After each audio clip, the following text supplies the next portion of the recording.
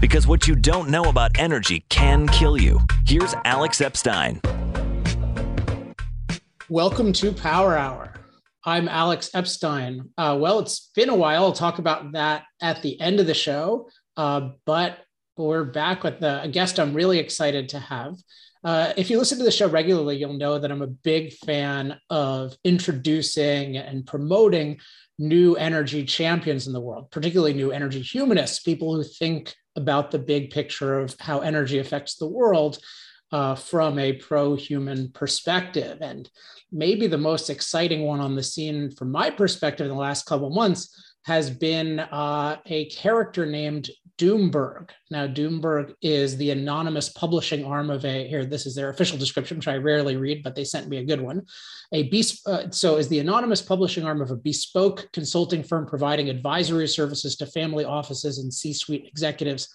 Its principles apply their decades of experience across heavy industry, private equity, and finance to deliver innovative thinking and clarity to complex problems. Read more at doomberg.substack.com. But Doomberg has been publishing some really, really good, interesting articles with a lot of insight, a lot of it consistent with the way that I think, and I've been learning from it. I know they've been exploding in terms of their Twitter following and their Substack in particular. And one of the things about them is they are truly anonymous. So when I welcome Doomberg, you're going to see we cannot get Doomberg's face. Instead, we get their increasingly iconic green chicken. So Doomberg, welcome to Power Hour. Alex Epstein, Epstein, I should say. It's really fantastic to be on your show, and really quite the honor, and looking forward to a very robust discussion. Having listened to several of your podcasts in preparation for today, I know that you're an outstanding host, and it's going to be a good time. All right, looking forward to it. Yeah, you. I had been reading your stuff, and then I was in the dentist the other day, and I thought, let me listen. Let me see if this guy or woman, no idea what it was. And then I heard you on another podcast, and I thought you had a lot of great points. And then I was very flattered because you referred to me as something like a larger than life figure in the "this is all crazy" movement, which I found to be a funny way of describing it. So let's get started with you though. So how did you get interested in this "this is all crazy" movement, or how did you become part of it? Yeah, we as you said in reading our bio, we're a small bespoke consulting firm. We come from heavy industry. We left industry collectively several years ago and started our own firm. And we sort of, the path to Doomberg for us goes through COVID. So we had a very healthy consulting business going, directed primarily at public company C-suite executives. And when COVID hit, of course, the first thing almost every publicly traded company did was turn off all variable costs. And as a consultant, you're a variable cost. And so we had gone from, let's say, a record billing month in March of 2020 to losing 85% of our business by the end of May. And that's a big deal. We have fixed costs, and we have families, and we have ambitions that all seem to go away literally overnight for reasons that were... Just imagine you had that and you were in the public speaking business. Yeah, I could totally... my kind of experience at the time as well. I could totally sympathize. And so in that moment, which we have actually blogged about this, every month we put out what we call the Work of My Life pieces, where we are sharing openly with our audience our journey as content creators. We had what we called a high pucker factor moment. So you look at each other as a team and you ask yourself, should we fold up shop and go out and get a job? Like we had very good jobs before, and we left those jobs to create a business together. Or do we reinvent ourselves? And we decided to reinvent ourselves. And one of the things that we noticed was because of COVID, this work from home phenomenon was exploding. The entire definition of what work was changing. And in particular, we had observed that the gig economy for brains was unfolding, and the manner in which people were both entertained and being educated, that shift was already occurring, of course, with sites like YouTube and so on. That was only going to be further accelerated.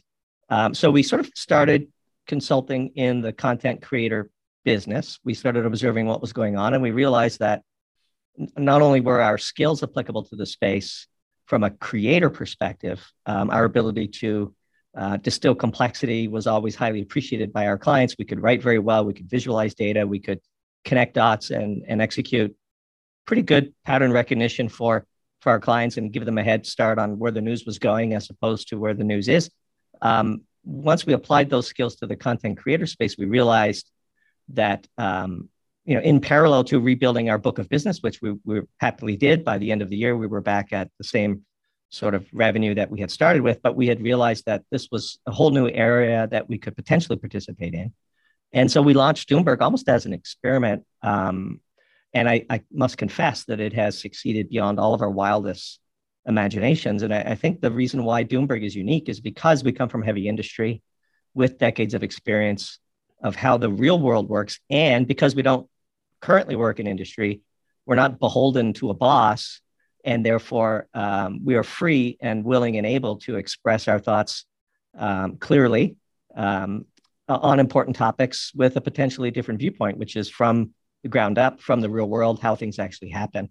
And one of the reasons why I think Doomberg has exploded, and certainly the reason why we're sitting here talking to you today, is because one of our expertise is in the energy commodity space, and the energy crisis as it unfolded in Europe was something that we've covered quite early, predicted many of the things that we're seeing today, and we're able to sort of position and or explain to our readers what was going on in a way that they could understand. Makes sense. I mean, maybe a good example to talk through in this respect is you had a recent article that I promoted a bit on Twitter that was about China.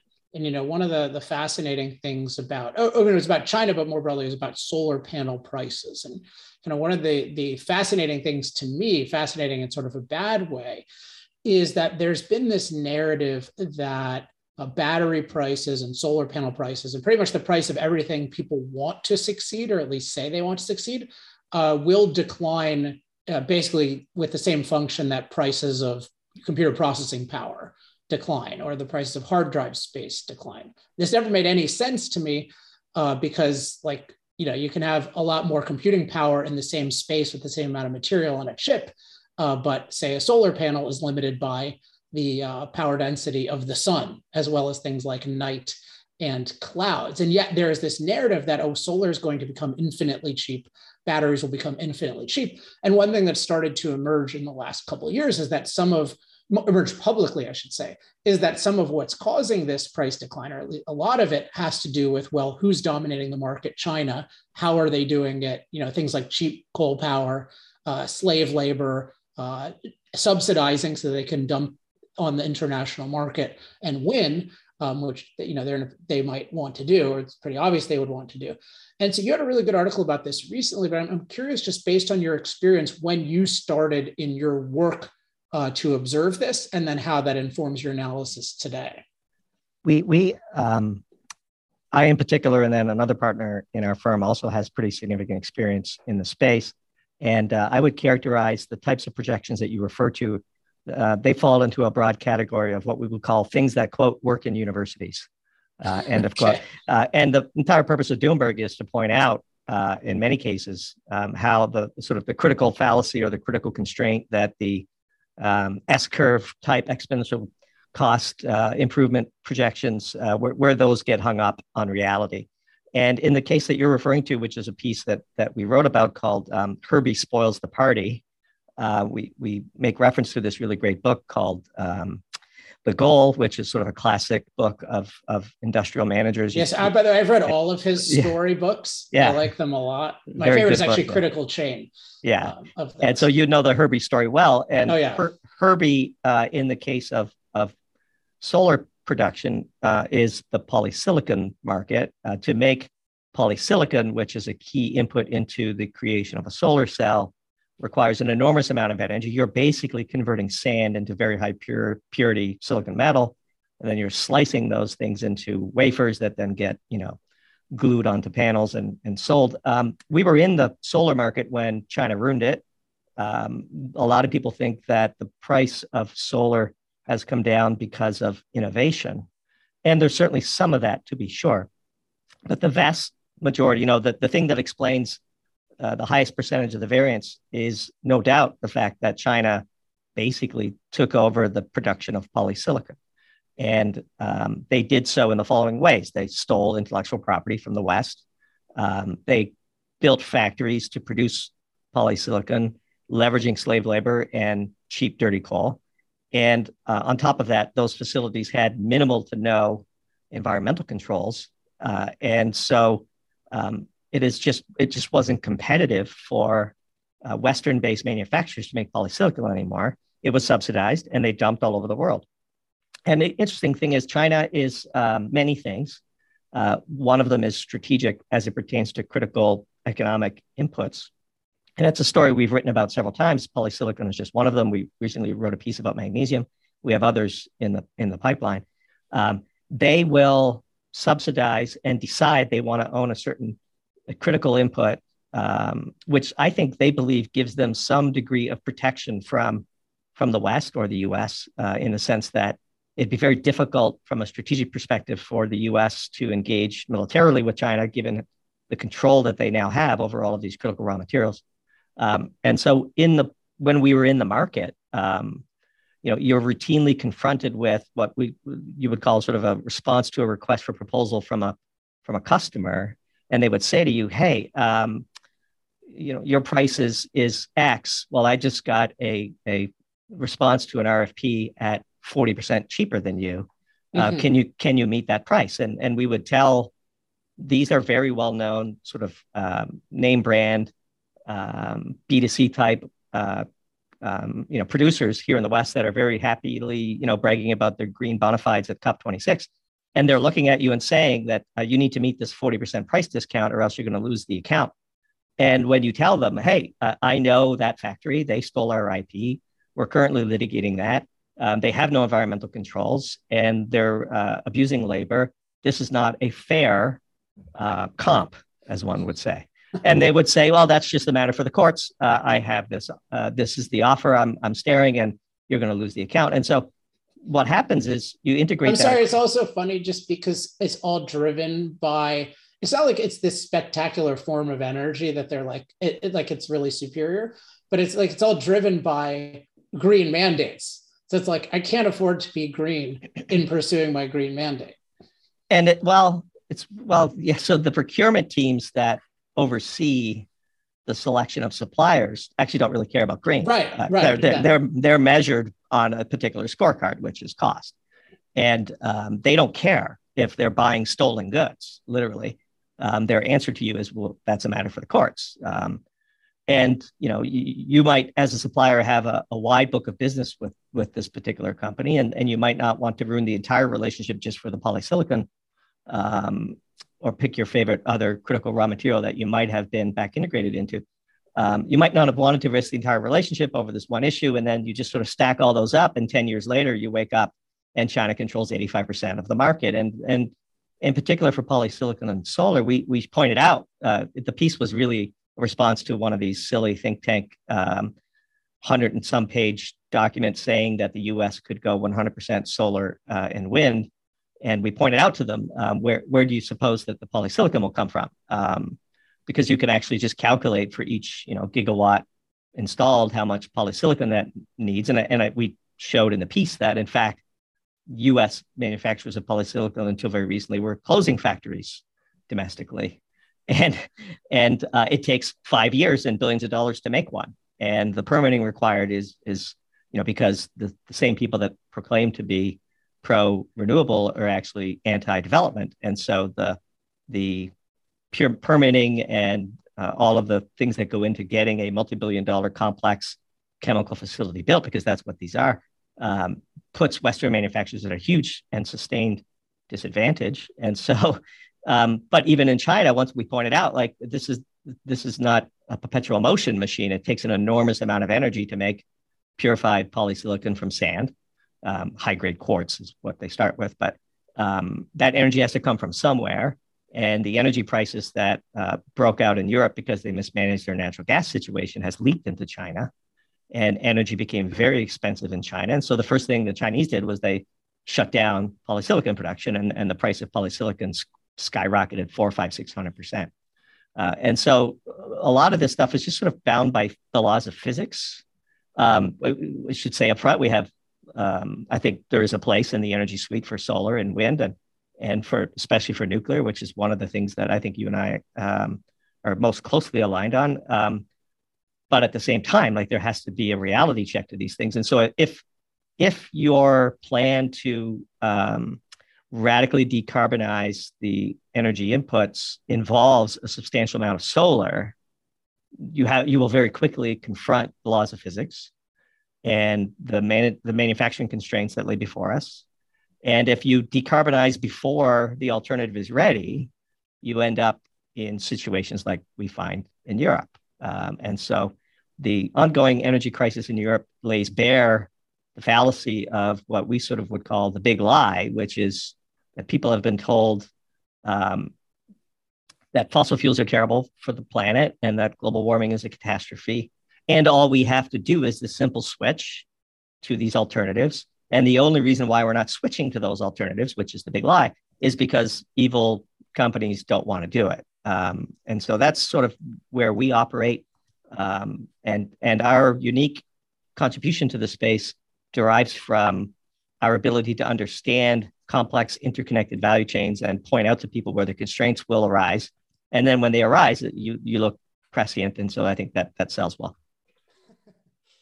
I was just trying to find on Twitter something I read. I sometimes do these "how it started, how it's going" memes. Mm-hmm. And one of the first ones I did, this was back in July, was just capturing the trajectory of this arc. So this is based on the context you're mentioning. And so it starts with how it started: eliminating CO2 will make us richer, no worries. Right. And that was the narrative for a little while, and it's starting to come undone. And then how it's going, this was referring to, one of these new studies that said, to prevent catastrophic climate change, Americans must cut energy use by 90%, live in 640 square feet, and fly once every 3 years. So it's how it's going is eliminating CO2 emissions requires us to cut energy use by 90% and fly once every 3 years. And then how it will go, eliminating CO2 emissions requires us to die. And I think that's kind of the trajectory. And what's interesting about the, there's a really interesting moment of choice, I think, as this narrative that the new renewable/unreliables will make us richer, as that becomes undone, you really get to see how much did certain people care about low cost energy and the prosperity it generates versus how much do they just want to reduce it at all costs. And you're seeing more of start eating bugs. And you don't really need to be that warm in the winter, and it builds character. And so I'm finding this to be a very interesting tension. And then to make a historical point, Ayn Rand had this really interesting point about the left once it became revealed that socialism destroyed productivity and industry, not fostered it. And she said, well, the left basically has this choice. Are they going to choose capitalism and productivity and industry, or are they going to choose socialism and destruction? And a lot of them chose socialism and destruction. I'm curious if you've observed the same thing about how people are going different ways when they see that the green energy isn't actually making us richer. So I would argue that the phenomenon you're describing of people selecting socialism only goes so far. And eventually, when the rubber meets the road, I would say that, let's say 98% of humans are pro-human. And, one of the things that struck me is that we were talking before we started recording is I'd known of your work, and obviously I'd seen your Twitter account and I'd seen your great interview on, I think it's GB News.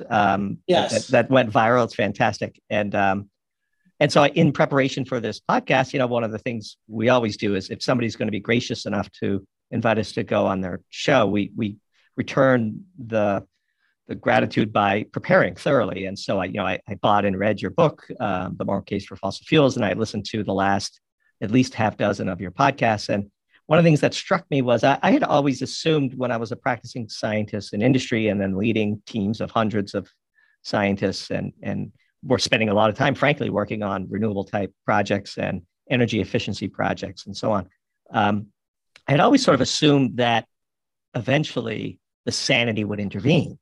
The sane among us would say, wait a minute, this is great. And we're trying to do this. And we understand, for example, that we need to get our house in order. But I was unaware of the sheer anti-human part of the most extreme of the anti-fossil fuel movement. And in reading your book, one of the quotes that just struck me was you quoted David Graeber's review of McKibben's book, right? And his review of that book is so shockingly anti-human, and it ends with, "Until such time as Homo sapiens should decide to rejoin nature, some of us could only hope for the right virus to come along." And it was just sort of so shocking that it never really occurred to me, because again, we're not sort of in the sort of global warming debate directly. We're in the sort of sanity pro-human debate. It never really occurred to me just how anti-human some of these people are. And I wouldn't say that they are representative of all of the people in the space, for sure. But my response in preparing and in reading that was, okay, you first. Like, go ahead and exit the planet if you would like. But then second, like, there's no way that but a very small portion of society would agree with that. And so what we're seeing now in Europe, and we have a new piece coming out, it'll be out, I'm sure, before this publishes, about the energy situation in New England. When people are confronted with, I need to shrink my house, drive less, and put on heavy wool sweaters because I can't heat my home, they will very quickly revolt. And one of the things that we think is going on in Europe is that the European Union itself, if they continue down this path, is in jeopardy of disintegrating, because there will come a point where member countries and or regions within those countries will just not put up with it anymore, and the pitchforks will come out.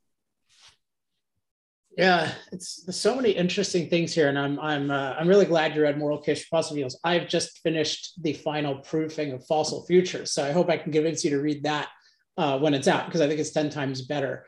It's also twice as long, but one of the things it really addresses is this anti-human thing, and I think in a much deeper way. And I guess just two quick things about it, because there's a lot to talk about. But I think one thing is people can have, I think it's true that most people are not overtly anti-human. Like, they don't, like, if given a really clear choice, like, this is going to kill a bunch of human beings if we do it, and if we don't do it, a bunch of human beings are going to live. Like, people will choose to have the human beings live. But unfortunately, that's like, the fact that you would choose that doesn't mean you can't do incredibly anti-human things for many reasons, both because you can be ignorant. So you can think, oh, it's pro-human to do this renewable thing. And yeah, you can catch it at a certain point of near total failure, but you can do huge damage. But then even you can do damage in the future if somebody just makes a new claim and you believe that. So one thing is there's factual ignorance.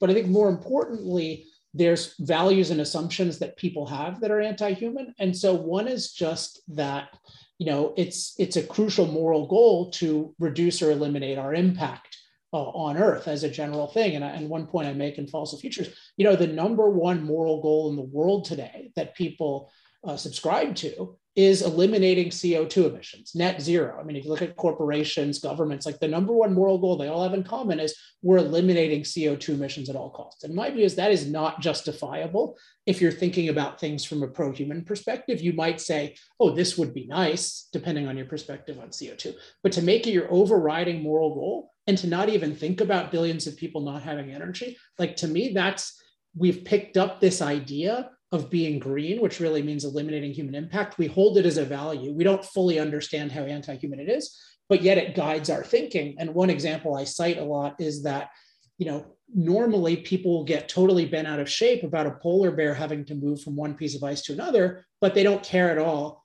about 3 billion people not having energy until it's really put in front of them. And I think that's how anti-human values can distort people. So I'm curious what you think of that, but that's part of my analysis, how people can do really anti-human things, both by anti-human values they don't realize are so anti-human, and then just, of course, by ignorance. So I would say most of it is ignorance, but there's also a phenomenon that we've observed that we've not yet really written about, although I think we did in an earlier piece called Why Are Cows Sacred, which sort of refers to by the way, just to close the loop on that, cows are sacred because they're the world's first solar-powered rechargeable battery for humans. They were able to they're able to convert incident solar that is lost to humans into milk and cheese and eventually meat. there's a, I love that point, by the way. I think that's such a brilliant point. Like, well, and I mean, I thought of it first with pigs. Yeah. Like that pigs can just eat this stuff, and we manufacture that junk into energy. But unlike pigs, cows can produce milk, and so they're perpetual. So until they perish, they continuously convert grass into milk, which can be stored as cheese. And the meat is just the final gift they give as they pass. But for pigs, you're just raising them for the meat. But back to your point, there's what we would sort of characterize as a proximity effect to ethics and empathy. And this sort of phenomenon dawned on me personally as I traveled the world as, a senior leader of a large corporation. You go to Brazil and you see the slums, or you go to Mumbai, or you go to the rural parts of China, and you see how the poor truly live. And when you're driving by them on the highway to the airport in Sao Paulo, and you're looking out a window, it's one thing. If that same child that you're looking at out the window was sitting in your home, well, you would provide it with food, and you would have an attachment to it. And if you're not a psychopath, you would develop empathy for that person. And the only difference between the child I'm looking at outside the window and my own children in my home, aside from the fact that I helped give birth to them, is that I'm near my children all the time, and I've developed deep connection with them. And so if you can become disconnected from a human, then they're just literally nothing but numbers in a spreadsheet. And one of the things that we try to do is to connect the consequences in a real visceral way for our readers to the consequences of poor decision making. And one of the phrases that we use a lot is energy is life. And what the price elasticity of demand for energy is literally just the price elasticity demand for life. And if you push that too hard, the only people on the planet who can afford to pay it are the wealthy. This is truly a debate of the ultra privileged class on Earth. I can assure you that the people in the slums of Brazil or Mumbai or in rural China or in the poorest parts of the Western countries, because Lord knows we have our own problems here, they aren't really concerned about their carbon footprint. They're concerned about clean water for today, hygiene for today, food for today, and shelter for today. And thermal comfort, which is the sort of thing we're going to write about in this New England energy piece. There's an enormous amount of energy that goes into providing thermal comfort, and taking that away from people means people die. Now, if you've never met these people and they're just a label on a spreadsheet, a necessary sacrifice for the good of nature, inexplicable behaviors suddenly become at least understandable, certainly not forgivable, but the proximity effect of ethics and empathy is a really important human phenomenon. And I guarantee that the vast majority of people listening to this, if they came face to face with the true victims of sort of stupid policy, they would very quickly become angry at that policy. Yeah, it is very powerful. I think so. There's the proximity, and part of that is concreteness. So just like having stories, like even if you're not there, just having stories of concrete people that you can connect to. I want to ask one quick follow-up about the solar thing. So when you're analyzing, so when we know broadly that there are these different inputs in the price of solar, we mentioned some of them that makes Chinese solar cheaper, but that prevents it from becoming all that much cheaper in the future. Do you know of any good sources that break that down with any kind of precision? Because I imagine that must exist, but I haven't seen any. Yeah, it does exist, but it's not relevant. And here's why. What does price mean when there's no supply? So literally, you can put an upper bound to the growth rate of future solar installations by the amount of polysilicon production available on the planet. And there just isn't that many. You can see, especially outside of China, there's almost none. There's 3 in the US, 3 polysilicon plants in the entire US. And you know what their capacities are. And you could look at their permits and you could see their constraints. And so, yes, at today's prices, you could do a sort of cost breakdown structure where labor and installation costs are a big part of it. When we were in the industry, the sort of holy grail was $1 per watt installed. Turnkey, soup to nuts, and the industry has gotten close and perhaps even surpassed that since we've left it, driven primarily by the Chinese takeover of polysilicon production. But the labor costs are a wedge in that waterfall that you can measure that are, you can't make that zero. But in reality, if the if the demand for solar as mandated by governments increases beyond the capacity for industry to supply it, then price is irrelevant because there's just no supply.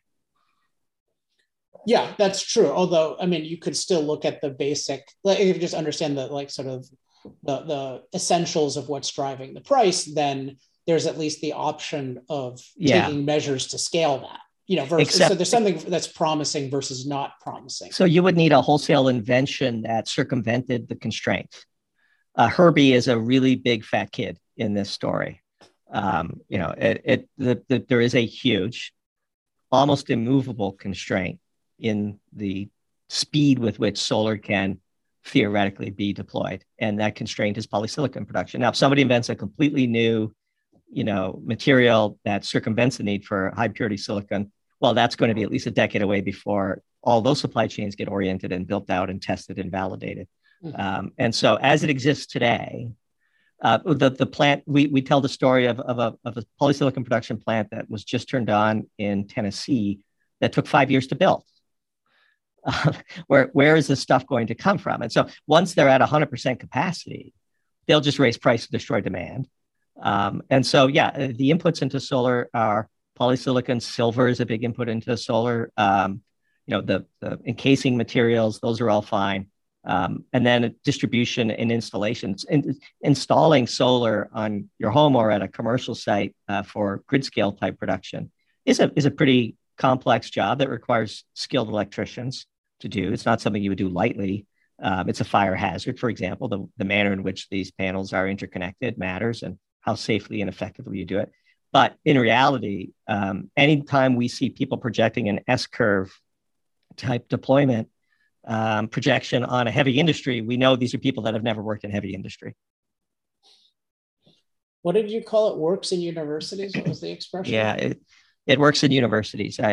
It's so again, one of the sort of inefficiencies in the market that Doomberg hopes to occupy and take advantage of is the fact that in the big debates of our time, the loudest voices are university professors. University professors are perhaps the least practical among us, the least enlightened. They have, you know, I personally have pretty substantial education in the science field. Many university professors are highly intelligent and terrible scientists because they actually don't know what science means. And they have a high degree of arrogance, and they have a very high degree of certainty in their incorrect but strongly held opinions. And so a joke in industry, you know, if you work at an ExxonMobil, or if you work at, you know, one of the sort of LNG type companies that do really miraculous and incredibly technically complex work, they will chuckle at the proposals that come out of American universities, global universities. It's not an American phenomenon. And so one of the phrases that we had in the field was, yeah, it works in universities. And that's basically a way to say that there are certain very obvious critical constraints that are currently being ignored by the people pushing this policy. Yeah, one that you mentioned earlier that I highlight a lot in Fossil Future is the green/anti-development movement, you know, because they're against fossil fuels, they're against nuclear, they're against large-scale hydro, and they're against a lot of the key things necessary to build out solar and wind. And one thing that really bothers me is you see these different activist academics like Jesse Jenkins out of Princeton and a bunch of these people who talk about these plans, and they'll just mention in passing, oh yeah, we have to radically scale up the building of transmission lines and mining has to, but like no recognition at all that this is not happening, and it's not going to happen because of the movement that they're part of. And yet they're totally happy to say, oh, well, let's eliminate X% of fossil fuels by Y date, even though the alleged viability of that, which is itself problematic, depends on a level of development that the anti-development movement will not allow. It's a perpetual motion machine, because it also, the only way in which it can be done today is through the increased use of fossil fuels, right, which comes at, you know, it's not like we have this surplus of fossil fuels lying around looking for right, people to burn them, to convert them into heat or chemicals or useful materials. Like, this is a highly inelastic market that is fully tapped out, as the Europeans and the Chinese can attest. And, you know, pick your favorite energy return on energy invested number for wind or solar. Those are highly political numbers, by the way. Again, university professors are notorious for politicizing their scientific output. let's just assume it takes 4 years to get the energy back from a solar panel that it took to create it. That energy has to come from somewhere. And until we have a critical mass of alternative energy or perhaps nuclear, it's just not going to happen. And so this is why you see the very first thing the Chinese cut when the energy crisis, the whip that of the energy crisis that started in Europe snapped on the floor in China. The first thing they cut was high energy intense industries like polysilicon. And so this lays bare the fallacy of the path function from here to there. And so, it's extraordinarily frustrating. We should talk a little bit about science because that's a funny sentence. To build on this whole university, professors, science is not actually well understood by the broad public. People confuse science with technology, and they confuse science with intelligence. And science is neither of those things. Science is the systematic nullification of hypotheses until you discover a hypothesis that you can't yet nullify, and then it graduates to a theory. And a theory is nothing more than our current best guess for how the universe works until something disproves it. And science is a practice, and you can be a very intelligent person who is a very poor scientist. And we have plenty of those. I went to graduate school at an elite university and met plenty of professors for whom I wouldn't trust to cut my lawn because they, by the way, the more clever you are at times, the better you are at faking your science. And there's a huge sort of rolling scandal in universities and in research that people don't talk about, which is this retraction of papers that have been shown to be either fabricated or sloppily done. So science is not technology, and science is not intelligence. Science is literally nothing more than the robust and critical nullification of hypotheses in the search of theories that help us explain the universe. And so I don't care what your whatever is being debated, and whenever you hear the words settled science, you are literally listening to an oxymoron because there's no such thing. All of our theories, even the most cherished ones, are just one scientific observation away from nullification. And we wrote a great, I thought it was a great piece. We wrote a piece that began by telling the story of this cold fusion announcement that turned out to be a big scientific scandal. It was essentially fabricated, but Pons and Fleischmann came out with this world-changing, enormously critically important claim that they had cracked nuclear fusion at room temperature under simple conditions. And if that experiment had been verified and repeated and reproduced in reputable laboratories, that would have undone an enormous amount of existing scientific theory. And the fact that it couldn't be replicated is the reason why it all fell apart. And that was an example of how the scientific method works. Somebody claimed to have completely unsettled scientific theory, and it turned out to be a bunch of BS. And so science is a method, and science is not technology, it's not intelligence. And some of the smartest people I know are among the worst scientists in the world. So I agree with some of that and disagree with some of that, but I'm curious, I want to raise some other things, but why do you think that's so important to emphasize in this context? I mean, particularly, let's just say what we definitely agree on, which is that science is a method. And it's certainly not, I would emphasize it's not an institution. And I think that's a lot of what drives things wrong. It's just like, oh, this institution, like science means what our knowledge system tells us scientists think. And so then we take that as an institution, and we have the model of religion as an institution. So we take it as religious. I bring it up in this context because I listened to your podcast with Bjorn Lomborg, and the fact that they are trying to shut his critical observations down proves that this is not a scientific exercise. It is the antithesis of science. And in fact, we'd like to say an honest, a genuinely held opinion expressed politely is something we'll hear all day long. And he is a very polite, very intelligent scientist that has, or in fact, your interview with Steve Koonin and his book, Unsettled Science, like the words matter. And the fact that Scientific American wouldn't even let him rebut the sort of attack piece that they published against him are prime examples of how this sort of movement that we're confronting is in fact not only anti-human, it's anti-science. And I would tell you that Scientific American is neither scientific nor American. It's neither of those things. It's a propaganda rag of the global elite. And Scientific American long ago, amongst people in the scientific field that actually practice science as a profession, long ago decided that this was a clickbait magazine, no different than, say, Business Insider is viewed for, by people on Wall Street. Every morning I wake up to an email from Business Insider with some spam title with a clickbait headline, hoping that I'll, eventually give them my credit card. This is essentially what Scientific American has dissolved into. And for them to not allow a scientist of Kunin's, pedigree and track record to even respond to an ad hominem attack against his really well-researched and critical book is the exact opposite of what science is supposed to be. And history tells us that the track record of anti-scientific movements is for the number of such movements. They're never right.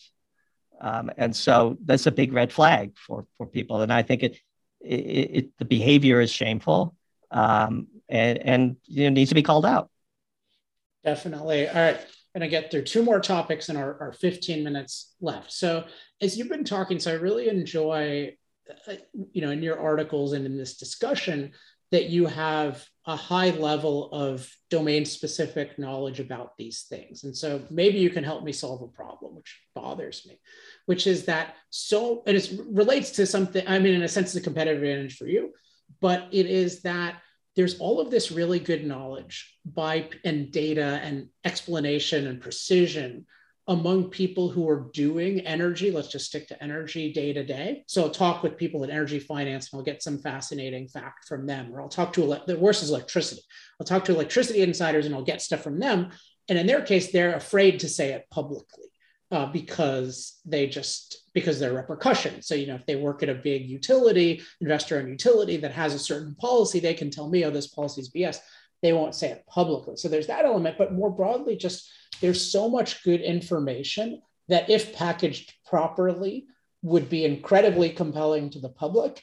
And yet so much of it doesn't make it there. And so I try to do my own part by having really good researchers, but I've just always been thinking about how can the people with the insider knowledge share it with the people who are really good at communicating it. So just like as an example, during the, even take like the, you've been posting stuff and others have been posting stuff about power prices in Europe. And I just took a Germany day ahead price and it's easy to run the numbers. Like if you had to pay this to charge your Tesla, and I forget what it was, something like $500. Sure. And that goes pretty viral. And I feel like, there are a few of us who are very good at translating this kind of thing and making it really interesting. I was able to do this a lot during the Texas blackouts. And I think you're combining both, like the insider knowledge and the ability to communicate. But I'm curious what you think about, is there a way in general that we can sort of get more of the good knowledge together and then combine that with the communicators? Because I think if that happened, we could generate so much more awareness about the truth on these issues. So this is precisely the inefficiency that we are hoping to occupy. So we have both domain knowledge, but then the internal capability to rapidly understand new knowledge inbound from other experts that could point us to things that we hadn't yet considered. And then our ability to sort of convert that into Substack articles, in this case, that are easily accessible to the non-scientists.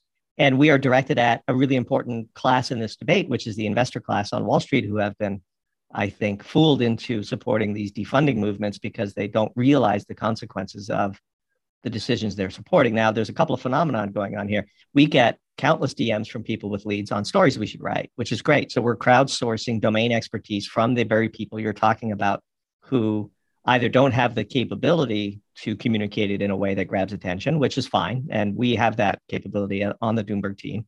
But more importantly, I think a greater issue is the vast majority of them are afraid to, which is what you referred to. And so, in some communication you and I had before we recorded this podcast, I expressed to you that we are free from such constraints. We run our own business. Our clients know everything we do. And we're not in the managerial class hanging out for a few more years until our options vest. Right. And we could retire with, 7 or 8 figures worth of net worth, and let somebody else solve the problem is sort of the mindset. So a lot of people in the know are in the mode of get along to get along. They're going along to get along, and they just don't want to rock the boat. They assume that it's so insane that somebody else will intervene. I know for a fact that several high-level executives in the industry don't believe what they're saying. They just say it because they know they have to say it on the time frame that matters to them, which is their options book. The managerial look, you show me the incentives and I'll show you the outcome. I mean, Wall Street has instructed industry that they need to sign up for net zero, which is always several years away. And so the immediate consequences of doing it don't become apparent on a time frame that matters to the duration of their options book. And so these people are just sort of swimming with the current. That's one class. And the second class is the people that genuinely don't know. And so we're hoping to crowdsource from the people on the inside that do know, and then explain it for people that don't know and care enough to learn and are willing to do something about it once they understand it. And so that's a real challenge. But I honestly believe that this is going to resolve itself in a way that is pro-human, because 98+% of people are pro-human. And I view the pulling of the rubber band by some of the dumb decisions that we're seeing play out today as nothing more than increasing the violence of the snapback when people wake up and realize the consequences of the policy errors that we're making. And so to the extent that we can help people avoid that, we'll play a small role in it. You'll play a larger role in it. But it has to happen eventually. We are going to run the experiment on CO2 because people won't put up with the consequences of not doing it. I think the EU could disintegrate. I think revolutions will happen. If you starve people of the ability to maintain their thermal comfort, fresh water supply, and food at a reasonable price, if you take that away from people, they will revolt. And the people taking it away from them are the wealthy elite who don't understand or don't care about the consequences of the decisions they're pushing forward. And that can't last. And so it's gone a lot further than I would have. I mean, if you would have told me that the price of natural gas in Europe would spike to $60 per million BTU in early December, mid-December, before winter has even settled over the continent, I would have laughed at you. But here we are, just 1 or 2 years into this crazy carbon tax scheme that the Europeans have imposed on themselves. We're seeing directly, viscerally, what price elasticity of demand for life is and who can afford to pay it. So last thing I want to ask about is Europe. So this is a thing where there's clearly a lot of bad stuff happening, but I still don't think the general public, particularly in the US, is getting anywhere near a clear picture of it, and certainly not learning lessons from it. So how, using your knowledge and communication skills, would you summarize the arc of what's been happening? And you can start anywhere in time you want in order to explain the present. So Europe is what we call sort of the exception that proves the rule. Their policy errors are so profound and compounding on each other that they have essentially broken their economy.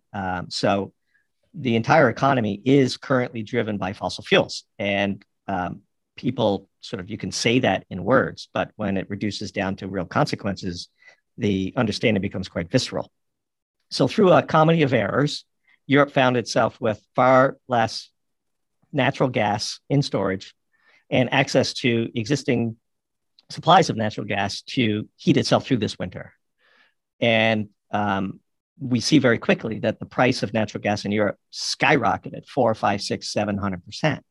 Well, we know from our experience that natural gas is not just used to heat homes or to create electricity. Natural gas is the critical input into several life-critical supply chains like fertilizer. And so we wrote a piece several months ago now called Starvation Diet that connected the dots between the natural gas crisis in Europe to the fertilizer crisis that we're now seeing unfold all over the world. And then we wrote another piece called How to Brick an Entire Economy, because it turns out that because of emissions control, which we're all for, essentially diesel truck drivers are using fertilizer as part of their emissions abatement protocols in their trucks. And if you run out of urea, which is the key material that is going into these trucks, you then stop the delivery of food and goods and services across an entire economy, which is what's occurring in Australia if they don't get their act together. And so if you can connect the dots for people in a real way, natural gas spiked in Europe, fertilizer plants in Europe have shut down, the price of fertilizer is skyrocketing, which means American farmers are paying 6 times what they were paying last year for fertilizer, which means they're going to either plant a lot less food or yields are going to disappoint or costs have to go up. If you can draw the direct line between Europe's decision to not fill their natural gas storage units and to stunt the production of fossil fuels and to get into a geopolitical war with Vladimir Putin, who now controls all of the energy cards over Europe. If you can connect those dots directly to, I'm paying 25% more on my grocery bill at the local, food chain in Middle America, then it becomes very real. And those are the stories that we try to tell in Doomberg. And the European energy crisis directly tied into China. The world is a hyper interconnected, globally sensitive set of supply chains. Natural gas is at the core, at the center, at the very center, Alex, of all of those supply chains. And you can't have $60 per million BTU natural gas in Europe without every single person in the world feeling the consequences of it. And we will. We're seeing urea, ammonia, various other fertilizers spike in costs, which then led to China limiting the exports of phosphate, which is sort of the other half of fertilizer. Russia limiting the exports of phosphate. Everybody sort of puckers up and decides to try to protect their domestic industries because of the things we talked about earlier. China owns all the critical domestic industries. And so when they shut off urea, Australia's entire economy is on the verge of breaking. So this all flows from one small part of the world, Europe, getting their energy policy completely wrong. And now they're doubling down on it. Like just this week, more nuclear power plants in Germany are being taken offline. Where's that electricity going to come from? We wrote a very provocative piece called "Have Fun Staying Cold." That's what's going to happen in Europe. And we are led by people who don't know the basics. I mean, we wrote a piece about Boris Johnson not knowing that there's a difference between thermal coal and metallurgical coal, and that metallurgical coal is needed to make steel, which, by the way, is needed to make wind turbines. And they're opposing metallurgical coal developments, which will cripple the potential for the wind industry to grow. This is all sort of policy by platitude. And we had a tweet go viral, which on New England that basically ends with, in the war between platitudes and physics is undefeated. Right. I remember I think I retweeted that and then commented on it because, part of it for me is just that the physics is always undefeated in practice, but it's like the platitudes uninformed by physics create these policy physics in effect where you actually can't do things. And that's what's. But those are temporary. Those are temporary, Alex. And I would say, to leave people on an encouraging note, I would say that much like democracy is sort of is where we settle after trying all the other options. I do believe that ultimately intelligent humans will intervene and the pro-human cause will succeed. And frankly, to believe otherwise makes it harder to get out of bed. But we're very optimistic. We do think that once people realize, look, there are paths to reducing our impact on the planet, which we should all support, that don't involve killing 1 billion people. And we should pursue those paths. And we should pursue abatement strategies for when we can't fully, minimize the consequences we have on the planet, because the cost of abatement is almost certainly much less than the cost of avoidance. And once we've tried all the bad options, we do believe in the human spirit and that it will prevail, and that ultimately we will find the right path.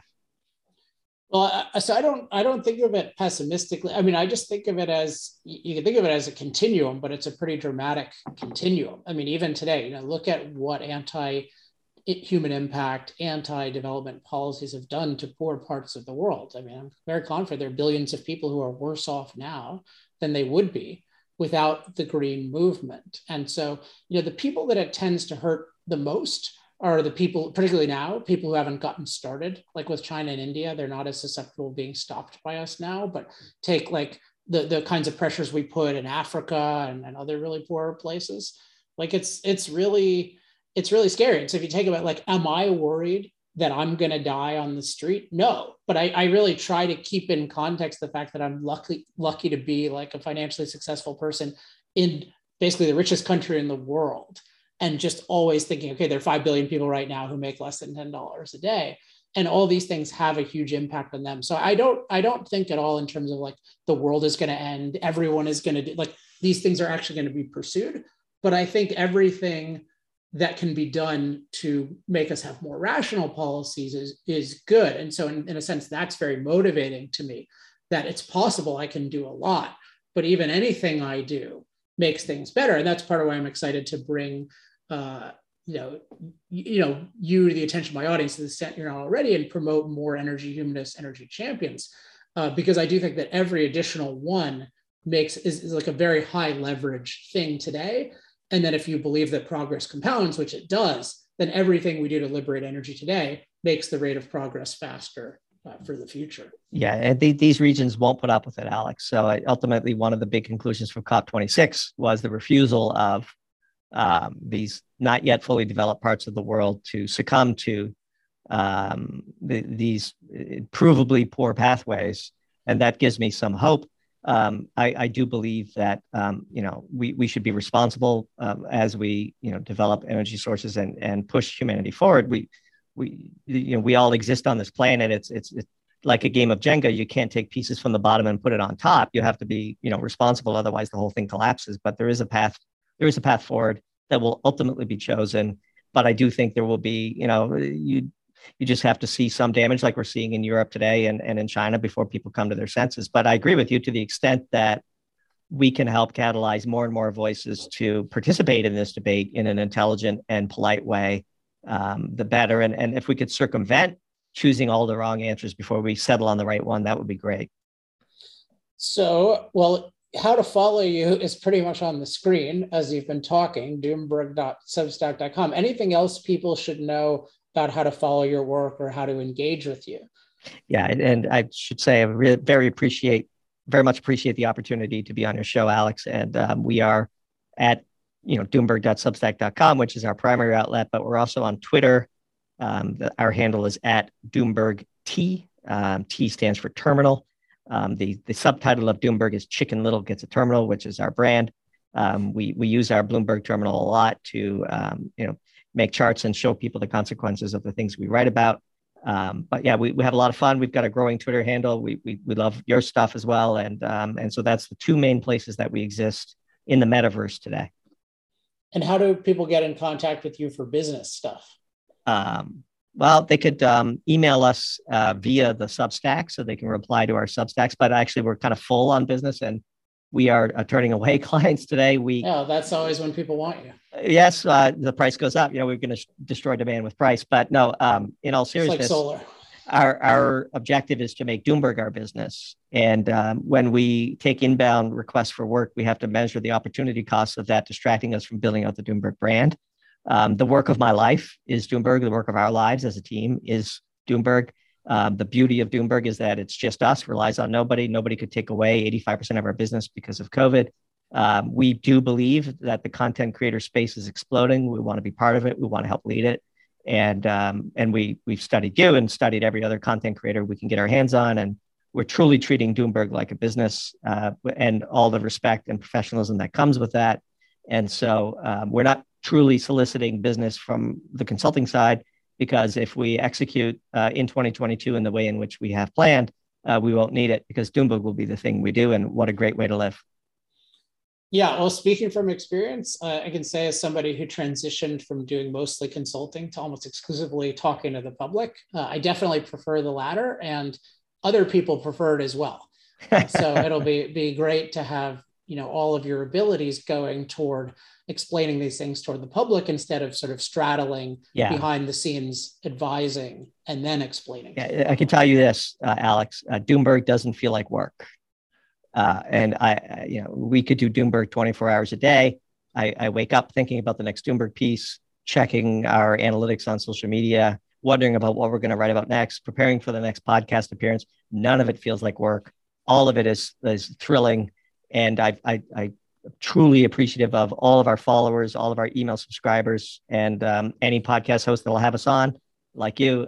It's truly the work of our lives, and it's infectious, it's contagious, and we couldn't fake it if we tried. Awesome. Well, thanks so much for coming on the show, and we will stay in touch. You bet. Thanks again to Doomberg for joining me. A couple of updates. If you're a regular listener, you've probably noticed that I haven't been on the regular schedule for the last month or so. So I've been meaning to send out a notice about this, but I'm going to be on a less consistent schedule for at least the next few months. I have a bunch of writing projects and other things that I want to do, plus being on a lot of other people's shows. So I'm not going to be able to make the every 2 weeks like clockwork rhythm to the extent I was on that before, but I'm going to keep doing new power hours as interesting guests arise. So feel free to recommend people that I should talk to.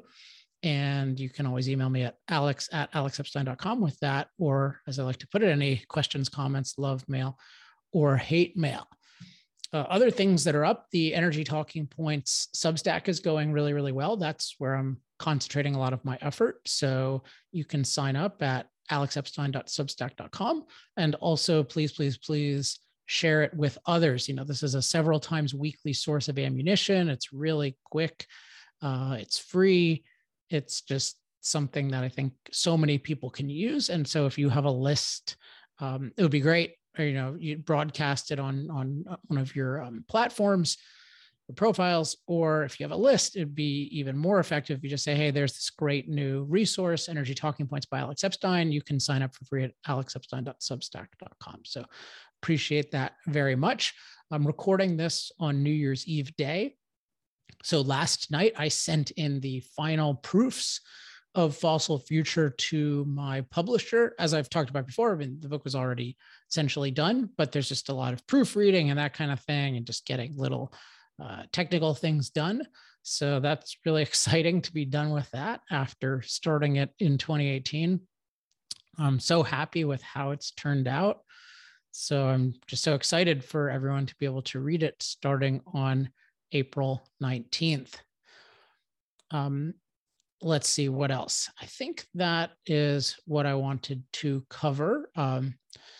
Sign up for, if you want to sign up for the newsletter or sign up for Energy Talking Points or Substack. Now it's all connected to my Substack. You can just go easily at energytalkingpoints.com, and there's a Substack sign up there. Also, we've been updating it, so there's lots of stuff there. You can search for basically any topic, and it will bring you usually some really good information with good references. So make use of that and share it with others. Finally, since it's the end of the year, I hope that you had a really good year, and I hope that you're excited for the next year. For me, it's a particularly cool time because over the past few years, I've had several projects that I've been working on a lot behind the scenes. So I've been working on Fossil Future for 3 years. And I've been working on Energy Talking Points. That's been a little bit more public, but there are a lot of behind the scenes components. I've been building that out for the last, year and a half now. And I've also created something some of you might be interested in. I have an app that I've created called Thoughtful with my friend and co-founder, Brian Amerige. If you want to learn more about that, the best way is just to go, I share information about it on my Twitter. So twitter.com/Alex Epstein. And if you go to I often will have a link that you can use. And so then you can sign up. And it's been unavailable for most people to sign up for the past couple of years. We've really been refining it, but I would say check it out. And the basic idea of it is this is one place for everything good. So we think of the internet as it's got all this amazing content, but it's like gold in the ocean. There's a ton of gold in the ocean that's worth trillions of dollars, but it's so diluted by everything else. And we think of really great content on the internet as there's an amazing amount, but it's diluted by so much else. And what Thoughtful does is it helps you find more of it and then spend time on more of it through a bunch of really kinds of useful tools. that we have, including like we can bring all of your favorite podcasts and blogs and Substacks and YouTube channels all into one place, and you can consume them in this one undistracted place. And at the same time, there's this growing thoughtful community where everyone is recommending what they think is really great content. So that combined just makes it a totally unrivaled place for stuff that really enriches your life and doesn't waste your life. So if that sounds like a good fit for you, go to Twitter, twitter.com/Alex Epstein. And I've been posting about it a lot. I'll continue to post about it a lot. So you can just find a sign up link and test it out. The other quote unquote project I've been working on for the past several years is not in the exact same category, but a very important or more important one, which is I've been with the same lovely woman for 5 years, and I asked her to marry me recently, and she said yes. So that is very, very exciting. So I'm going to start planning wedding, family, that kind of thing. So another thing where, very enjoyable project and expected to continue to be enjoyable forever. So hopefully that is exciting news to some of you and not too much of a distraction from our regular content. Finally, since I've been talking about long-term projects and in particular Fossil Future, I want to thank all of the accelerators who have provided funds for research and development and promotion, but particularly research and development. Without the money that you've been providing over the past several years, I could not have invested nearly as much as I did into Fossil Future. So I'm sorry you can't see Fossil Future yet, but when you see it, I think you'll be very, very happy about your investment, so to speak. And if anyone wants to become an accelerator or wants to give another contribution, you can go to industrialprogress.com/accelerate, and this will go to more R&D and promotion in the future. All right. I hope you have a great New Year's Eve, New Year's Day, and New Year. If you want any kind of guidance on some personal development stuff, if you're interested in my perspective on that, check out my other podcast, The Human Flourishing Project. I haven't done a new one in a while, but I have, I think, 98 episodes. So plenty of things on my views on New Year's resolutions and everything else. All right. That is it for this week. I'll be back sometime in the not too distant future with another great guest. Until then, I'm Alex Epstein. This has been Power Hour. Power Hour. Life, liberty, and the pursuit of energy. Power Hour. The antidote to shallow thinking about energy issues.